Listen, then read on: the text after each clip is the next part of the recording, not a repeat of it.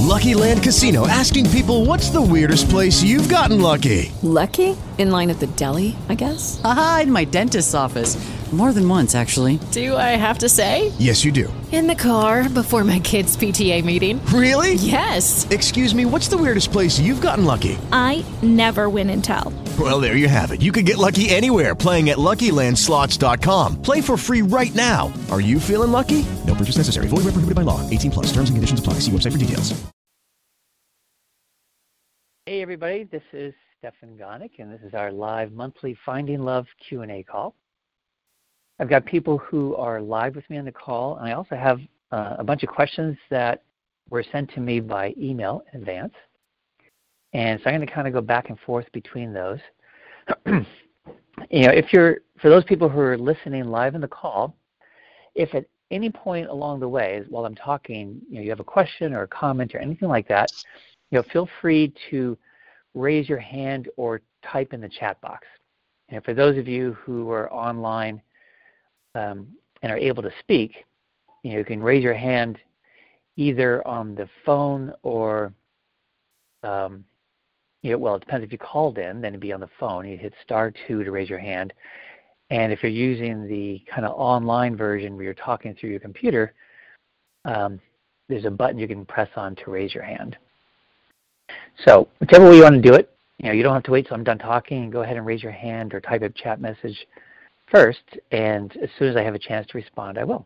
And that way we can kind of keep things going too, so there won't be like long breaks in between things. So like I said, I have a bunch of questions that have been emailed in advance, and I also want to make sure I answer all the questions for you live, folks. So please do jump in as soon as you can. I notice that people usually like me to warm up with one of the email questions first, so I'm going to go ahead and do that. But I encourage you not to wait too long after that, and go ahead and let me know that you have a question or a comment. We already have somebody. Actually, since I got an online one first, I'm going to start with that. So this one says, Dear Stefan, I have a question regarding the ideal partner list. I read this list to my best friend, and she said that I would never find a partner if these are my requirements, because the things I'm looking for are contradictory. One of my beliefs is that my soulmate doesn't exist. I am now more confused than before. Well, it would really help me if you could mention what you think the contradictory things are. I'm a big fan of having an ambitious partner vision list, and I even made a video on the very topic of, I'm afraid my soulmate doesn't exist because, what I'm looking for is so unusual and particular and things like that. So you guys, if you're worried, not that there's contradictory things, but it's like when you look at your list, it's like, my God, is there really a human being on this planet that has all these things? I encourage you to stay ambitious and keep everything on that list. And check out that other video, which will help you with that. But if it's contradictory, I'd be very interested in seeing what that is. So if you can just type into the chat box what these contradictory things are, and then we can go from there.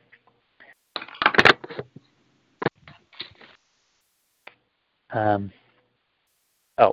me just mute everybody who's... Okay.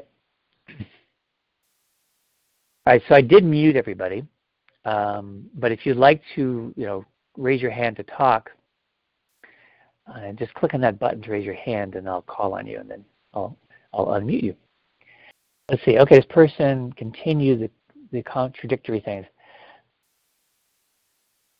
Okay, so it says, it's being a good husband, a kind man, and a helping father, but also being an alpha male and traditional role model.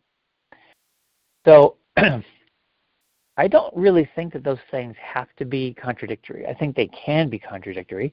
If you think of an alpha male, traditional male, there's kind of the, stereotype of that, of where this alpha male is like, I'm king of the castle, and, everybody in my family, my wife, my children, will all do as I command, So that kind of extreme case would be contradictory to what you're saying you're looking for. But I think it's possible to be a strong alpha male who's sort of the traditional role model in the sense of he's the one who goes to work and supports the family and everything, and yet him also being kind and being willing to be helpful. So I think that is very possible. And one of the things that makes it more possible is by you standing up for that early on. So that, see, one of the things that can get people into a rut where the man does his job and he gets home and he's pampered is if in the early phase of your relationship, that's what you do. It's like, oh, honey, you've worked hard all day. Here, you sit down, put your feet up. Let me bring you something to drink. I'll rub your feet for you and all that stuff. And then he gets used to this. It's like, oh, when I get home, I don't have to do anything, and she'll just pamper me. That will kind of, if you start that way up until you get married, it will likely stay that way.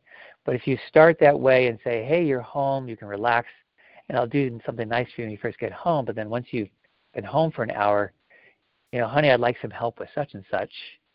And he goes, oh, come on, I'm tired. And he goes, I know, but, things to be done here. I really need your help. Then you kind of set the tone for somebody who's going to understand that you need him to be helpful as well. I think you can do it. It just depends kind of on your strength of standing up for yourself. And it's not about being aggressive about it. It's just about just saying, kind of more matter of fact. Okay, I understand you're tired, and that's why I gave you the first hour transition time. But now that you've had a chance to relax, I need some help, and you do that. And kind is also very possible. So it's very possible to be a very strong and yet kind man. So I don't view those as necessarily contradictory. Only the extreme cases would be contradictory. So, and I hope that helped as an answer. Okay, and then here's another question, which is actually by somebody who mailed it in advance and is also asking me online. It's great that you're online so we can kind of have a dialogue about it. Let's see, are you able to talk? Yes. So let's discuss your question. So I'm going to go ahead and unmute you. All right, you're unmuted. Hello? Yep, it's you. Hello? Oh, yeah. Hi, Stefan. How are you doing? Good. I'm really glad that you're here. It's great when people send me their question in advance and then are also online so we can actually talk about it, because I can give so much better answers if we're that way. Oh, the last person said thank you, and you're very welcome. I'm glad that answer was helpful. So I'm going to go ahead and read the question that you posed, and then I'll start to answer it. We can discuss it. Okay? Okay. So what you wrote is, excuse me, my question is, are there some blocks to attracting love in the subconscious so deep that they cannot be changed with EFT alone? So my answer to that is no. There's no blocks that I've ever encountered that were so deep that they cannot be changed with EFT alone. The only thing I can say about that, the only exception to that is some blocks are so deep that it's hard for us to do it by ourselves with EFT alone, right? Sometimes, and this is not an uncommon thing actually, people go through the breakthrough program and, we all have a whole list of blocks. It's not just one, right? We might have a list of 10 to 20 blocks. And then, we use the breakthrough program and work through, each one by one, and we try and do them all, and at some point, most of them all clear. It's like, yay, this one's not a problem anymore, and this one's not a problem anymore. But there can be one that is so deep or so big or so hard to have our own clarity about that we try and do it by ourselves, and it's like, I can't seem to make progress on this one by myself. And then in that case, when and if that happens, then what works is doing it with somebody. Like doing a one-on-one session with me or somebody like me, something like that, can then clear that final stubborn block. Does that make sense? Okay. Yeah, it makes sense. I've worked with EFT practitioners in the past, maybe two or three, Are you willing to share what the block is? Yeah, so I'm not able to attract a partner. Well, I haven't attracted a partner, should we say, organically. That makes sense. I've been on websites and everything. I've been out with a lot of women, but I'm not there's no connection with the women that I'm meeting, and it becomes a chore. And I've heard and I've read a lot of your stuff, and you even said, I would get off the websites. So I did. And I think it makes sense, because websites, sometimes it feels as if you're forcing it. It's not. Yeah. It's like you're trying to manufacture it. And I've been out with maybe 20 plus women, easy, maybe 30 on websites. I just got fed up with it. And then I listened to you, and I said, you're making sense. So I got off there. It's got to be more natural, because if the subconscious is ready, if it's programmed to do a thing, it doesn't differentiate whether it's good or bad. It will just do it. So most people, they just meet their partners, whether they're good or bad for them. They meet people because it's an organic thing. They were given love as a child. So you're programming the subconscious mind, and the subconscious mind, as it's growing up, when you're a teenager and your parents are no longer going to or cannot pick you up and give you hugs and kisses, your subconscious mind is still programmed to say, well, I'm expecting love. Yeah. Because when you were a child, when you were 1, 2, 3, 4 years old, you're not there engineering it, saying, I want love from my parents. You're just going, well, I was cuddled and this is what I expect. And the next thing you know, your aunt or uncle, they just grab you and give you a cuddle because you're so cute, because that's the way you're programmed. Now, if you wasn't given that love as a child and you're growing up, and then you become, you reach puberty and you think, well, I'm attracted to the opposite sex, so I have to, I want a partner, I want a woman, for example. If you wasn't given that love before that as a child, your subconscious mind is not programmed for that. Therefore, it's an issue. And I think that's what's happened to me. Does that make sense? So in your child, oh yeah, it makes total sense. I just want to ask a couple questions. So in your childhood, did you get no love from either parent, or was it a mixed bag? Like, what was it? What was the situation? I would say very little love, because my dad was an alcoholic. There was 5 kids. So my dad wasn't interested in giving love, because he was just basically drunk all the time. I mean, he was like a severe drunk. And he probably kissed me once, and my mum just didn't have the time. It was all like violent at times, because my mum would get so frustrated she would hit me, or put me in a room and say, just stay there. And then I had other traumas. So when I got into teenage years, where I'm becoming a man, thinking, well, that's all gone. I'm in charge now. I'm the boss. But you're not consciously. You may think you're the boss, but you're not the boss, are you? The subconscious mind is the boss. So here's an idea that. Yeah. I'm having an idea listening to your story with that last line. He says, now I'm the boss. Yeah. So it sounds like you got violently rejected. So dad was, drunk all the time, and then your mom did violent rejections, either by hitting you or banishing you into a room. Yeah. Yeah. And when we experience that kind of violent energy, we tend to kind of go in one direction or the other, one extreme or the other. So one extreme, and sometimes we do both. So one extreme is we feel like a victim. I mean, we are a victim in that situation, but we feel very powerless, and we grow up feeling powerless. Okay, I've been victimized and I'm powerless, and we kind of, as an adult, kind of go through life from that place, which has a certain outcome to it, because then we tend to attract people who will, victimize or dominate us.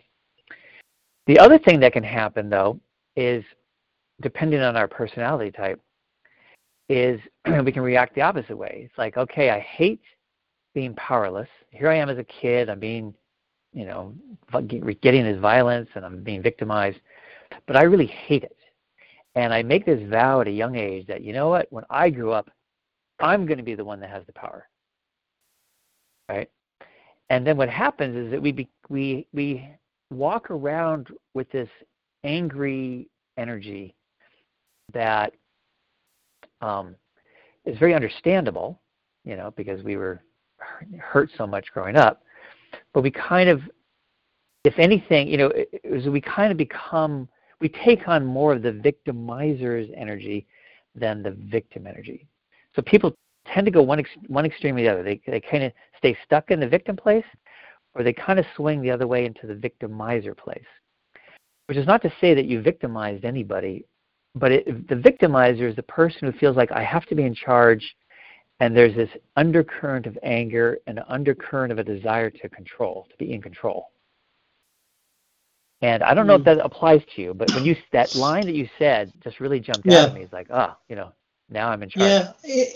It was more that now that I'm, as you get older, hit teenagers, you want to be your own person. I think that what's going on with me is that I'm trying to protect myself from being hurt or being rejected. Because the last time I had a relationship was maybe about 3 years ago, and I broke it off. I spoke to a therapist, and we got chatting, and he said, well, why did you break it off? And I said, well, I didn't want to hurt her. And he said, no. He said, you didn't want to get hurt. And then I thought, yeah, you're right.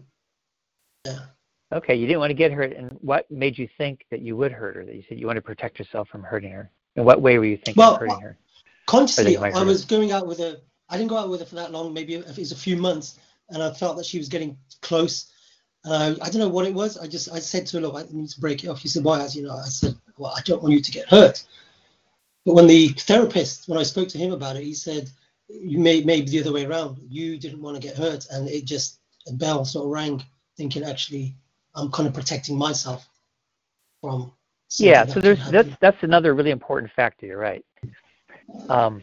When we're a child, you talked about, if you grew up with love, then you come to expect love, which I totally agree with. But the other thing is that, we all develop some level of fears around intimacy.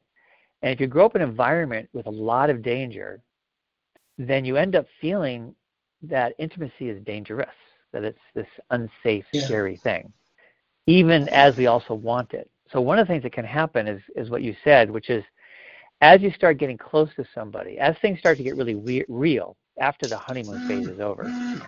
The honeymoon phase, we're in this state of euphoria, and we don't care about anything other than just I want to be with this person, right? And then at some point, the honeymoon phase passes, and you start shifting to a more real connection. And as that real connection starts to deepen, our fears around intimacy start to get bigger and bigger because we're starting to experience more and more real intimacy, right? And so they can do that very thing that you said, which is out of a fear of getting hurt in the same way we were as a child, we can start pushing our partner away more and more, even up to and including breaking it off. Like things are just getting way too real here. I got to get out of here. It's getting just way too scary.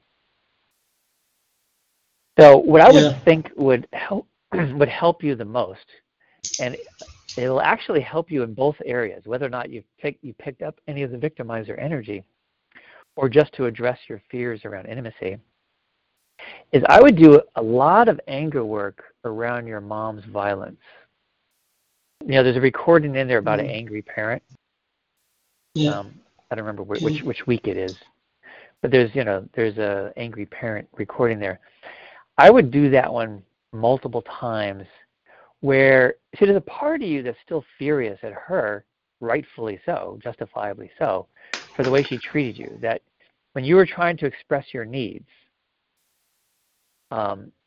instead of, attending to your needs, which a loving mother would do, she got angry at you and hit you and sent you away.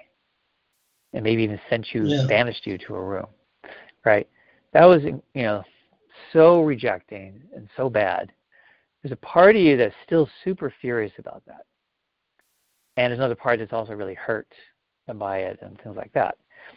So I would get into it. I would redo that session over and over again. And, there's that anger part of the session where you stand up for yourself. And I would do it in a place where you could yell at the top of your lungs and just like really blast your anger as loud and hard and strong as you possibly can. And just each time you do it, push yourself to do it even louder. And then have a loving reconciliation at the end. So I'm being angry in my mind towards my mum and then reconcile. That after you do that, there's a part where we normally do this thing where we have our adult self give to our inner child what he or she was needing and not getting in that experience, right? But what I would like you to do instead is imagine that somebody waved a magic wand and healed all of your mother's childhood issues so that she became really open-hearted and loving. So it's like you're healed and reformed mother. And then have her be loving. Have her apologize for what she did and to be really loving. And then sort of imagine her being loving in different scenarios to counteract, balance out what she did, what she actually did, right? So there's what she really did growing up. And then we're trying to heal that. So we want to kind of imagine that she's really reformed and transformed. Yeah. Does that make sense? Okay. Yeah. No, yeah, it makes perfect sense. I've tried so much stuff, tried to reprogram my subconscious mind. Just briefly, just one more thing. So I had all that, and then I had a car accident, which I was almost killed when I was like 9 years old, and I was kind of left in the hospital. Okay. I remember that. And then my parents came to see me, and they left me because they had to go. But as a 9-year-old, you can't kind of calculate where they're going. So I think that may have had some impact as well. It's like super rejection. It's like, I think that's dying, a huge abandonment. Yeah, I agree. Exactly. That's a good one to do. Yeah, anytime we get abandoned, then we become very scared of being abandoned again. Yes. Our biggest fears tend to be around repeating what happened to us when we were a kid. Yeah. So you experience major rejection on a frequent basis, and then you experience this huge abandonment. I was in an auto accident when I was 10 myself, and my mother was in my hospital room every day. So see, that's what I needed. Yeah, that's what you needed. That's what I needed too. Yeah. So it's okay. So is that that's a big one too. That's a big one to heal. Yeah. Is there a tapping session on abandonment in the files? Well, I would put that in the category of emotionally unavailable. And there's 3 sessions on emotionally unavailable parent. Okay. So I'd replay each of the 3 and see which one feels the most relevant. That somehow feels like this one. I think this one would be best for trying to address that. Okay. But things that are super major are the kind that can be challenging to do on our own. So I recommend using those recordings and really trying to work through it multiple times. And if you're just not able to do it on your own, then I invite you to contact me and then we can do it one-on-one. Okay. And doing it one-on-one will work. Yeah.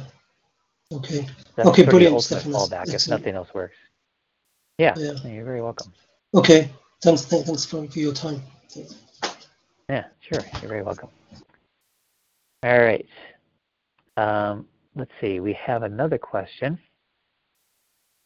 I love how people are jumping in with questions quickly. The live people. This is great. This one says, "Hi, Stefan. I've been tapping for about 3 years. For the better part of 9 months, I've met with my EFT coach at least once every 2 weeks, if not once a week. I find that tapping relaxes me, but I still have the same issues. I feel that hardly anything has shifted. What am I missing?" All right, let me bring you on because I need information to really answer that question. Yes, I'm here. So, hey there. Hi. Okay. Hi. So again, I'm so glad you're online. This would have been a tough question to answer. I have to ask you these questions. So give me an example of an issue that hasn't shifted, hasn't changed for you. Okay, so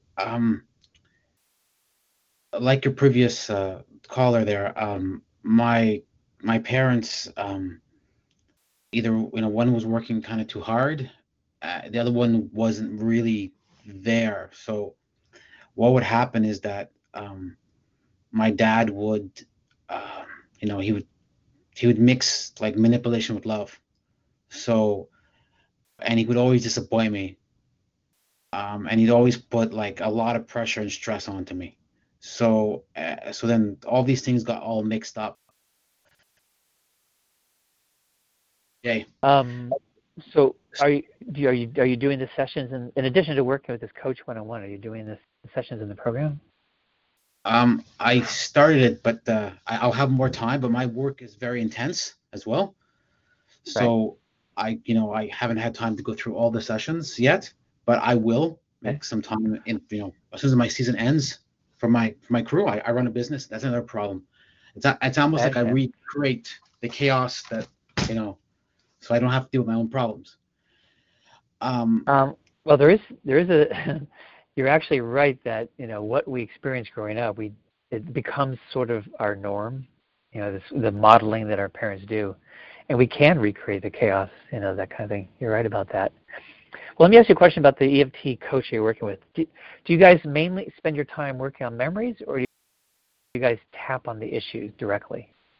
Usually we tap on the issues, what are the triggers, but like I said, like we've been tapping for a while, and I just like I like her a lot, but she talks about things like Uh-huh. forgiveness and stuff, and like ultimately I feel that forgiveness is great, but I'm nowhere close to be there. Like, not to say I love my dad, but I like the older I get, the harder it gets for me to forgive because I have a daughter of my own, and for me to treat her in the same way my dad did, I I would really hate myself. Sure, sure. One of the cool things about life is that we all tend to treat our children better than we were treated, at least to some degree, sometimes way better. So here, let me say something about EFT coaches. Um, they come in kind of two general categories that I call top-down versus bottom-up. A top-down coach is someone who tries to tap on the issues themselves and try and get them to shift that way. A bottom-up coach is the kind that goes, rather than try and tap on the issues, like the symptoms of the issues, I'm going to look for the root cause experiences that created the issues, which are going to be memories, right? Things that happened when we were a kid.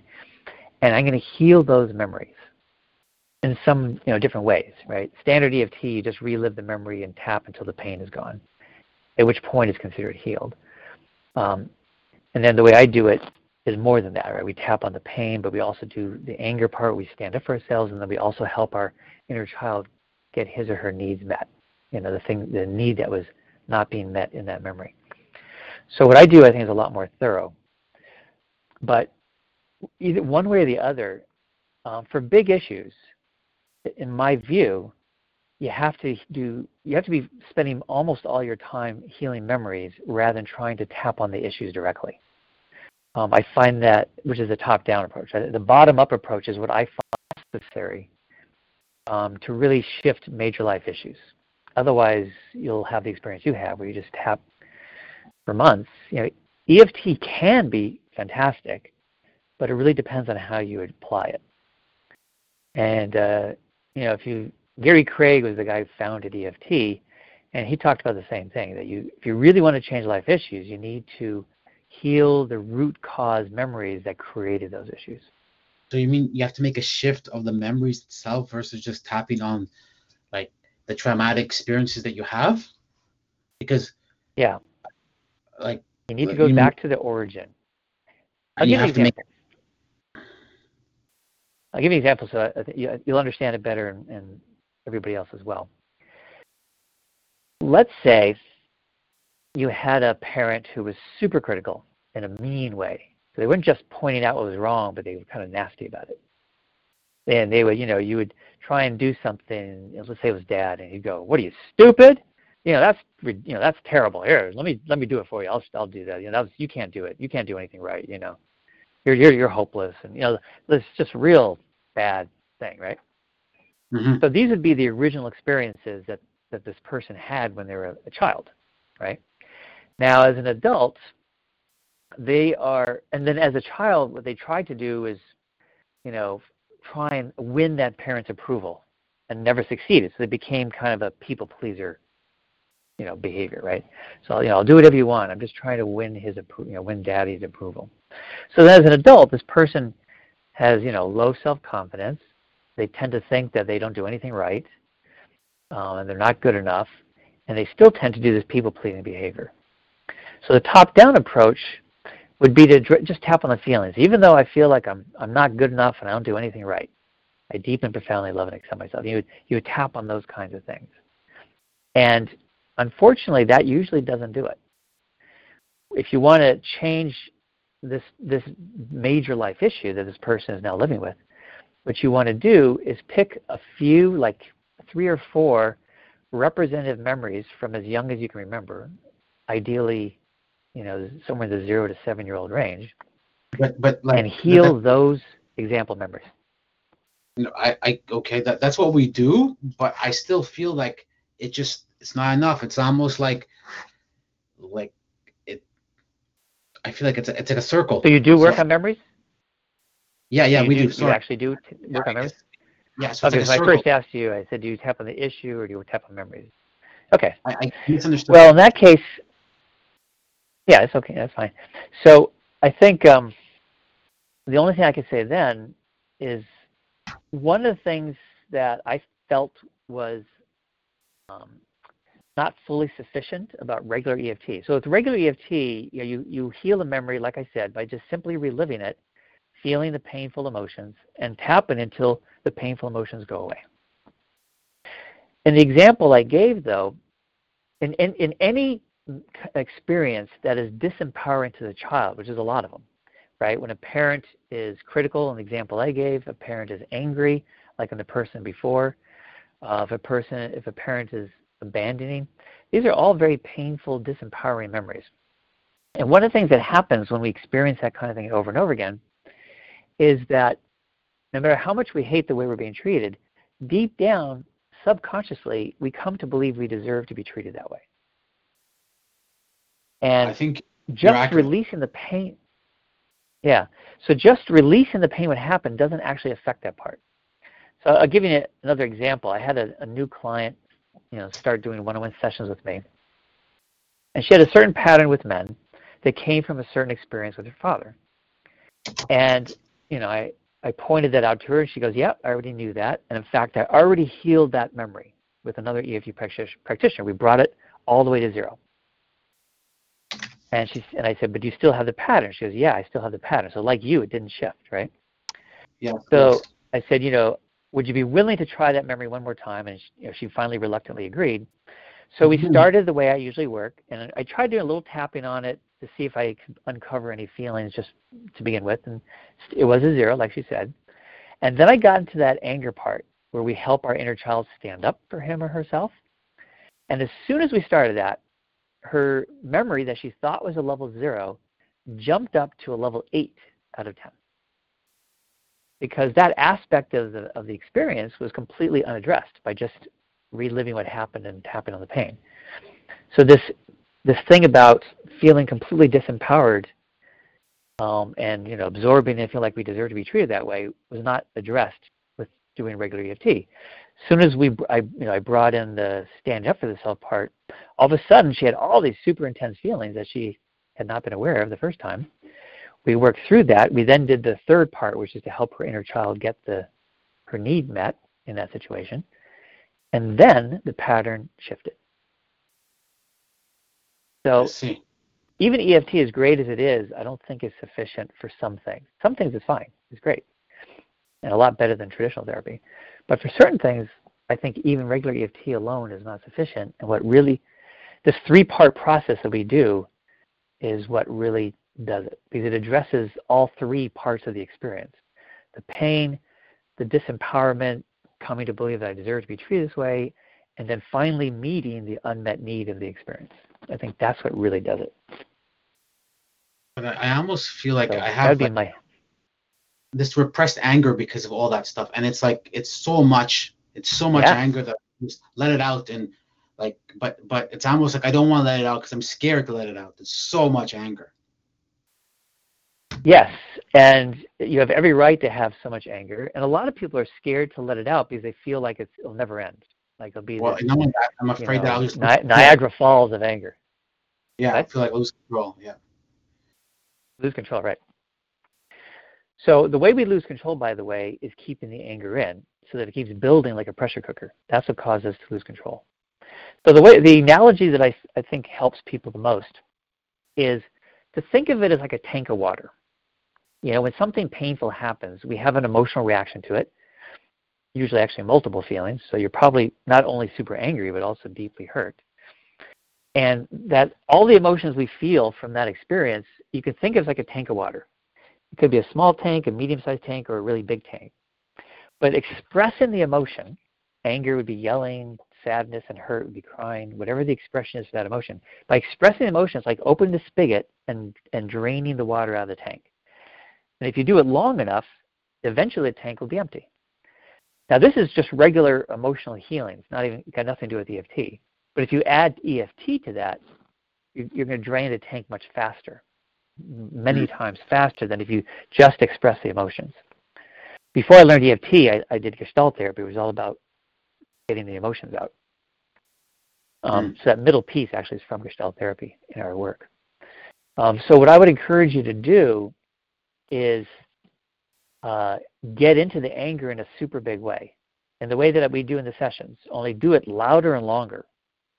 Like pause the audio and just do it. Like get a plastic bat or a tennis racket and just start beating the mattress of your bed. And just yelling out the anger. And you'll drain your tank that way. And then go back into the session and then do your inner child getting what he was needing in that situation part. If you do that well enough, you're going to start really seeing this shift in a big way. If you have a hard time doing that on your own, we could do it together. Sometimes people have a hard time doing that for the first time on their own, so we'll do a session doing it together once. And then after that, bam, they can do it on their own for all the, everything else that they do.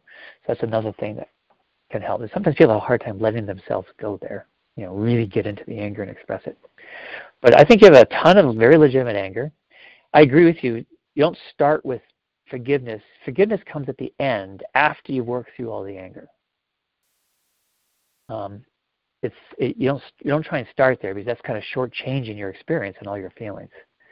You want to go through the feelings to ultimately get to a place of forgiveness, and then it's natural. You don't have to try and forgive; it just happens. So that's what I would encourage you to do. Okay, it seems like a lot in that what you said there. It is a lot. You have a lot of anger. That's why some people have a hard time doing their own, so sometimes you need some one-on-one support to do that. So I think that's the path.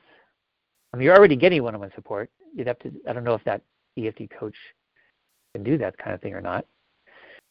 If she can't, I can certainly do that with you. But I think that's what it's going to take. We'll have to be in contact and see what I'm missing so I can progress, because the idea is to get better, not to keep on going in circles. That just feels like I'm wasting my time. Absolutely. Right. Time and money. So try listening to one of the recordings and see if you can get into the anger part on your own. And if you're having trouble with that, I find most EFT practitioners, most therapists, not just EFT practitioners, have a hard time with working with anger.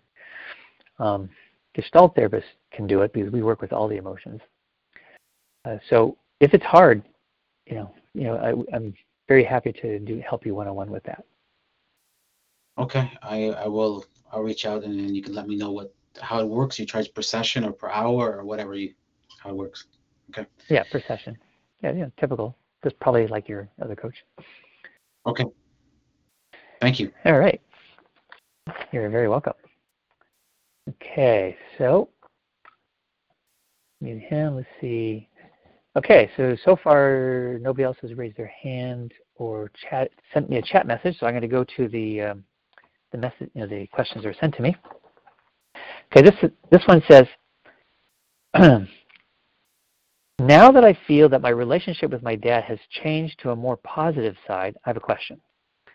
Do I have to unconsciously be interested in men that are like him? How does it work now? I feel a bit confused. Also, it creeps me out to have to be interested in men like him, so I don't know. What would you say about that? Okay. So I can understand why it would creep you out to think that you would have to be interested in men like your dad. But here's how we work, how we all tend to work, is that when we're growing up, we tend to have, mixed experiences with our parents, positive ones and negative ones.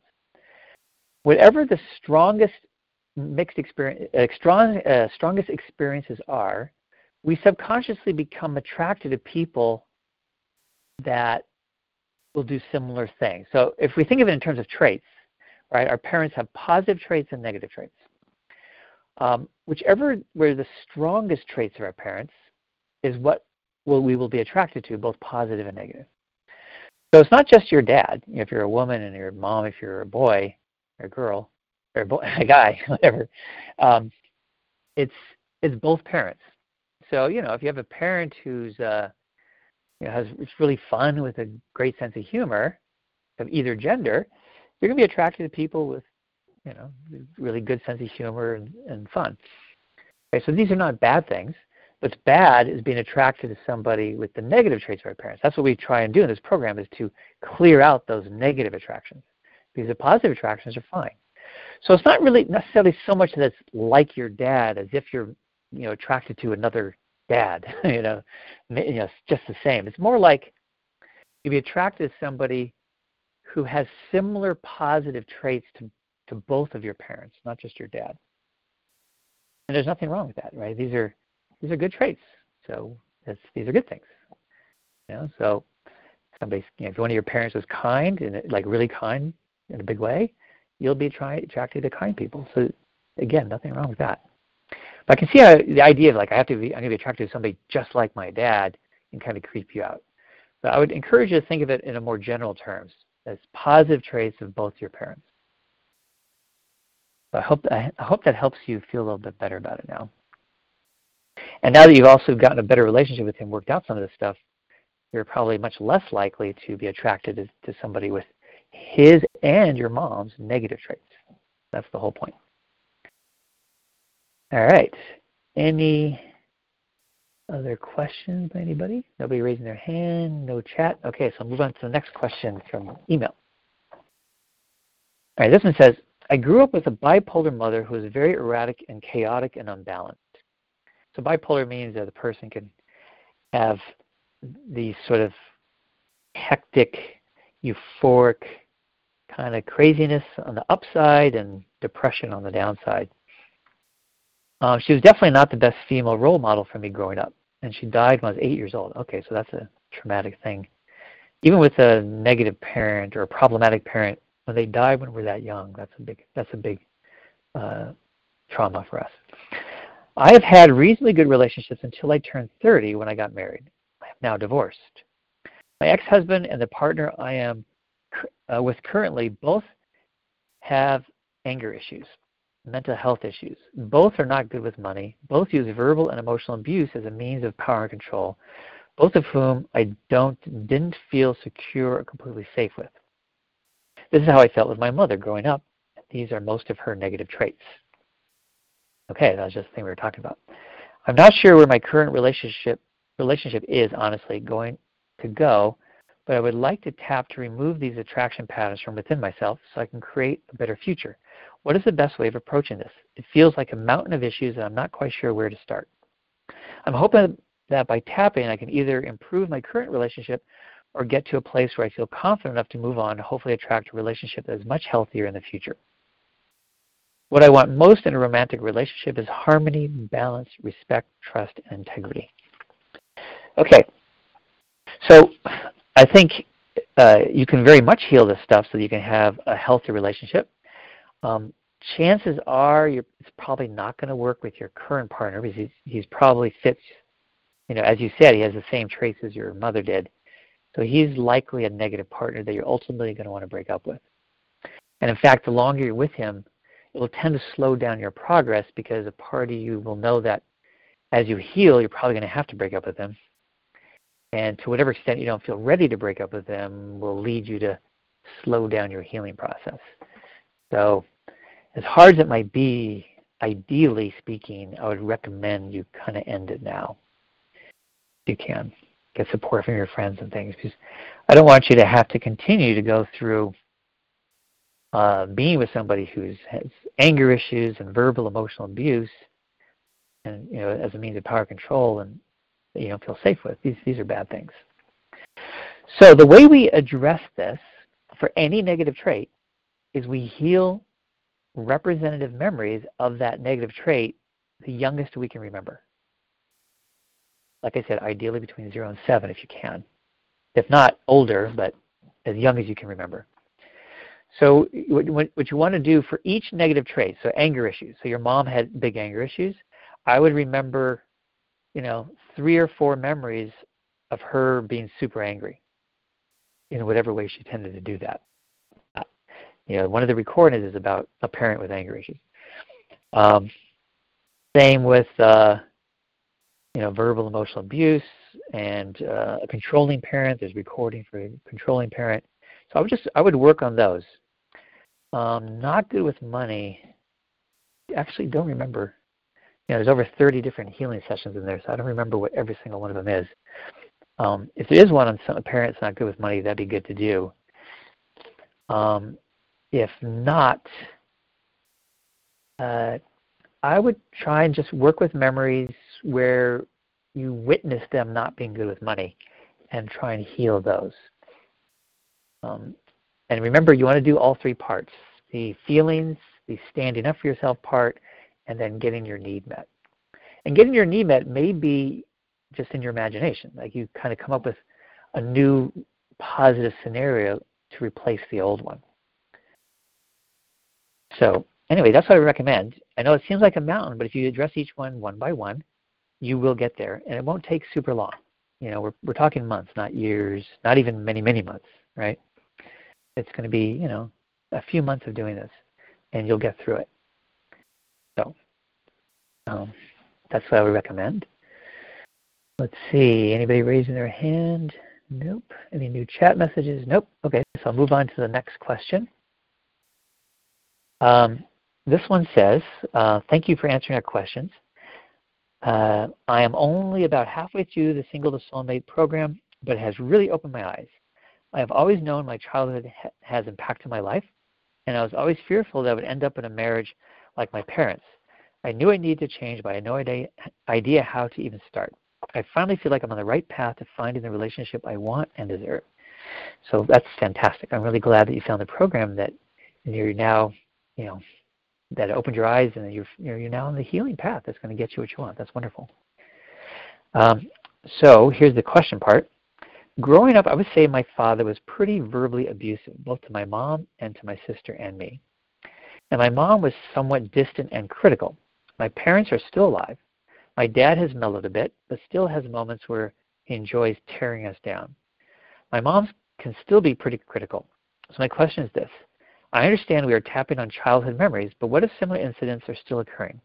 What is your recommendation on how to handle relationships with the people who caused you so much pain growing up when they still sometimes act the same way? I do not live near my parents and only see them 1 or 2 times per year, although I still speak to him on the phone. I limit the time I speak to my dad in order not to give him a chance to treat me the way he did when I was younger, but not sure if this is the best way to protect myself. Okay, it is often the case of what you just described. Our parents, a lot of people stay more or less the same, their whole lives. So when we're little kids until they die, until our parents die, they pretty much teach you the same. Sometimes they mellow out a bit, like your dad, like you said. Sometimes they get a little worse over time, actually. Every once in a while, they'll really transform in a really good, big way. That's not very often. So yeah, we will tend to continue to get treated the same way by them as adults. But the answer is still the same. Unfortunately, we don't want to try and tap on adult experiences, because our formative years are from 0 to 7. That's why I keep saying try and find memories from 0 to 7. That's when our life issues were created. So what works the best is tapping on memories from that age range. You can use an 8 or 9-year-old memory too, because it's still pretty close. But tapping on adult memories doesn't tend to do as much. What you will notice though is as you tap on your childhood memories using the program and do all the healing, your relationship with your parents will change, because you will start acting differently with them. You'll become less impacted by how they treat you. You'll become more assertive. You'll stand up for yourself more. You'll be better with boundaries, and not the boundaries of avoidance where, okay, I'm just going to avoid interacting with this person or not see them. But boundaries of standing up for yourself. If one of your parents is being critical, you might interrupt and go, no, it's not okay to criticize me about that. I'm not interested in your criticism. If you got something that you want to appreciate about me, that'd be great. But if you're just going to criticize, I'm not interested. You just stand up for yourself. Have boundaries right in the moment. So you'll see your relationship with your parents change. And as you change, they will change as well. Initially, they resist your change because they're used to treating you the way they treat you. Sometimes, they might, when we change and treat them and act a new way with them, they get upset. Like, whoa, you're rocking the boat. You're changing the way things always were. But eventually, they get used to it and they accept it, and they actually respect you more ultimately because you're standing up for yourself, and that's a good thing. All right, let's see. Okay, so that's the last of the emailed-in questions. So we got 9 minutes left, so if anybody who's live has another question, let's do it. And it's okay if you've already asked a question. You're welcome to ask more than one. As long as we have time, answer any questions people have.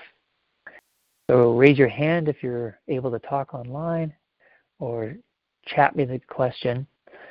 And if it's going to take you a while to finish chatting the question, just chat saying with a Q, hit submit, so I know that you're composing your question, so I know that it's coming. And then I'll wait for it. And if you can talk directly, just raise your hand. Click on that little button thing to raise your hand, and I'll call on you. So we got 8 minutes left. Anybody have a question?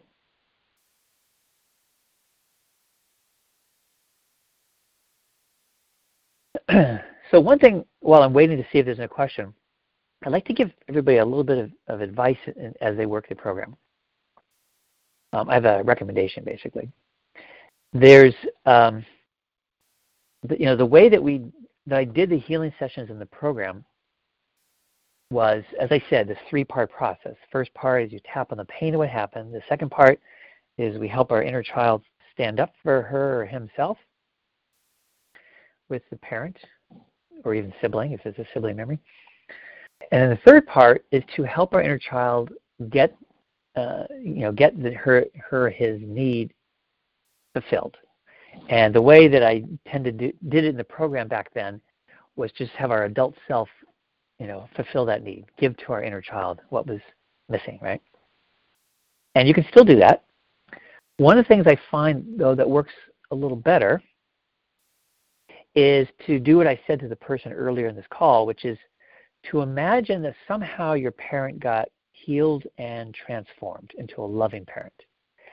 And if that feels too hard, then just imagine an ideal parent, an ideal mother, or ideal father, the kind of mother or father that you wished you had had instead of the one you did have, and then have that ideal parent give to your inner child what he or she was missing. Okay? Because there's something that's even extra healing for a parental figure to finally give our inner child what she or he was really longing for instead of the painful behavior. I mean, sure, ultimately we give it to ourselves, from our adult self to our inner child. And that does still work, so it's not saying necessarily stop that. But if you do it with an ideal parent or reformed your own parent, I think that works just even better. So it's just a suggestion for everybody. Does anybody have a question? If we don't, we'll stop just a little early. Close to an hour anyway, so. Anybody? So I'm about to end the call. If you have a last-second question, just type a Q and submit that so I know that you're writing the question.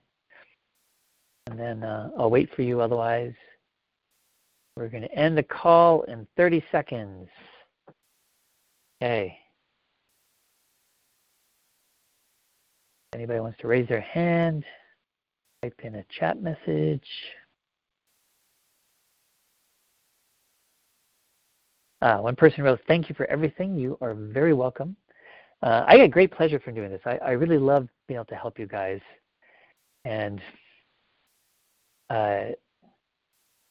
just continue to support you through this process as you're going through the program, and even after you meet somebody and you're wanting help in your relationship. This is my mission. This is what I'm all about. What feels so fulfilling to me. All right, so no more questions. So we'll go ahead and end for now, and we will have our next call in December. In the meantime, keep tapping on those early childhood memories to heal the wounds from those negative traits, so you can stop being attracted to people and just become so much healthier emotionally. Which you'll end up feeling much better about yourself, more confident, able to stand up for yourself, all sorts of wonderful things. And one of the most appealing traits that we can have as a single person out there looking to meet our soulmate is feeling good about ourselves. Feeling a sense of calm confidence, feeling comfortable in our skin. There's nothing more attractive. So that is where you can all get to by healing all this stuff from your childhood. We all get there eventually. All right. Keep tapping, everybody, and see you next month. Bye-bye. Oh, somebody wrote, "Thanks a lot." Yes, you're very welcome. All right. Take care, everybody.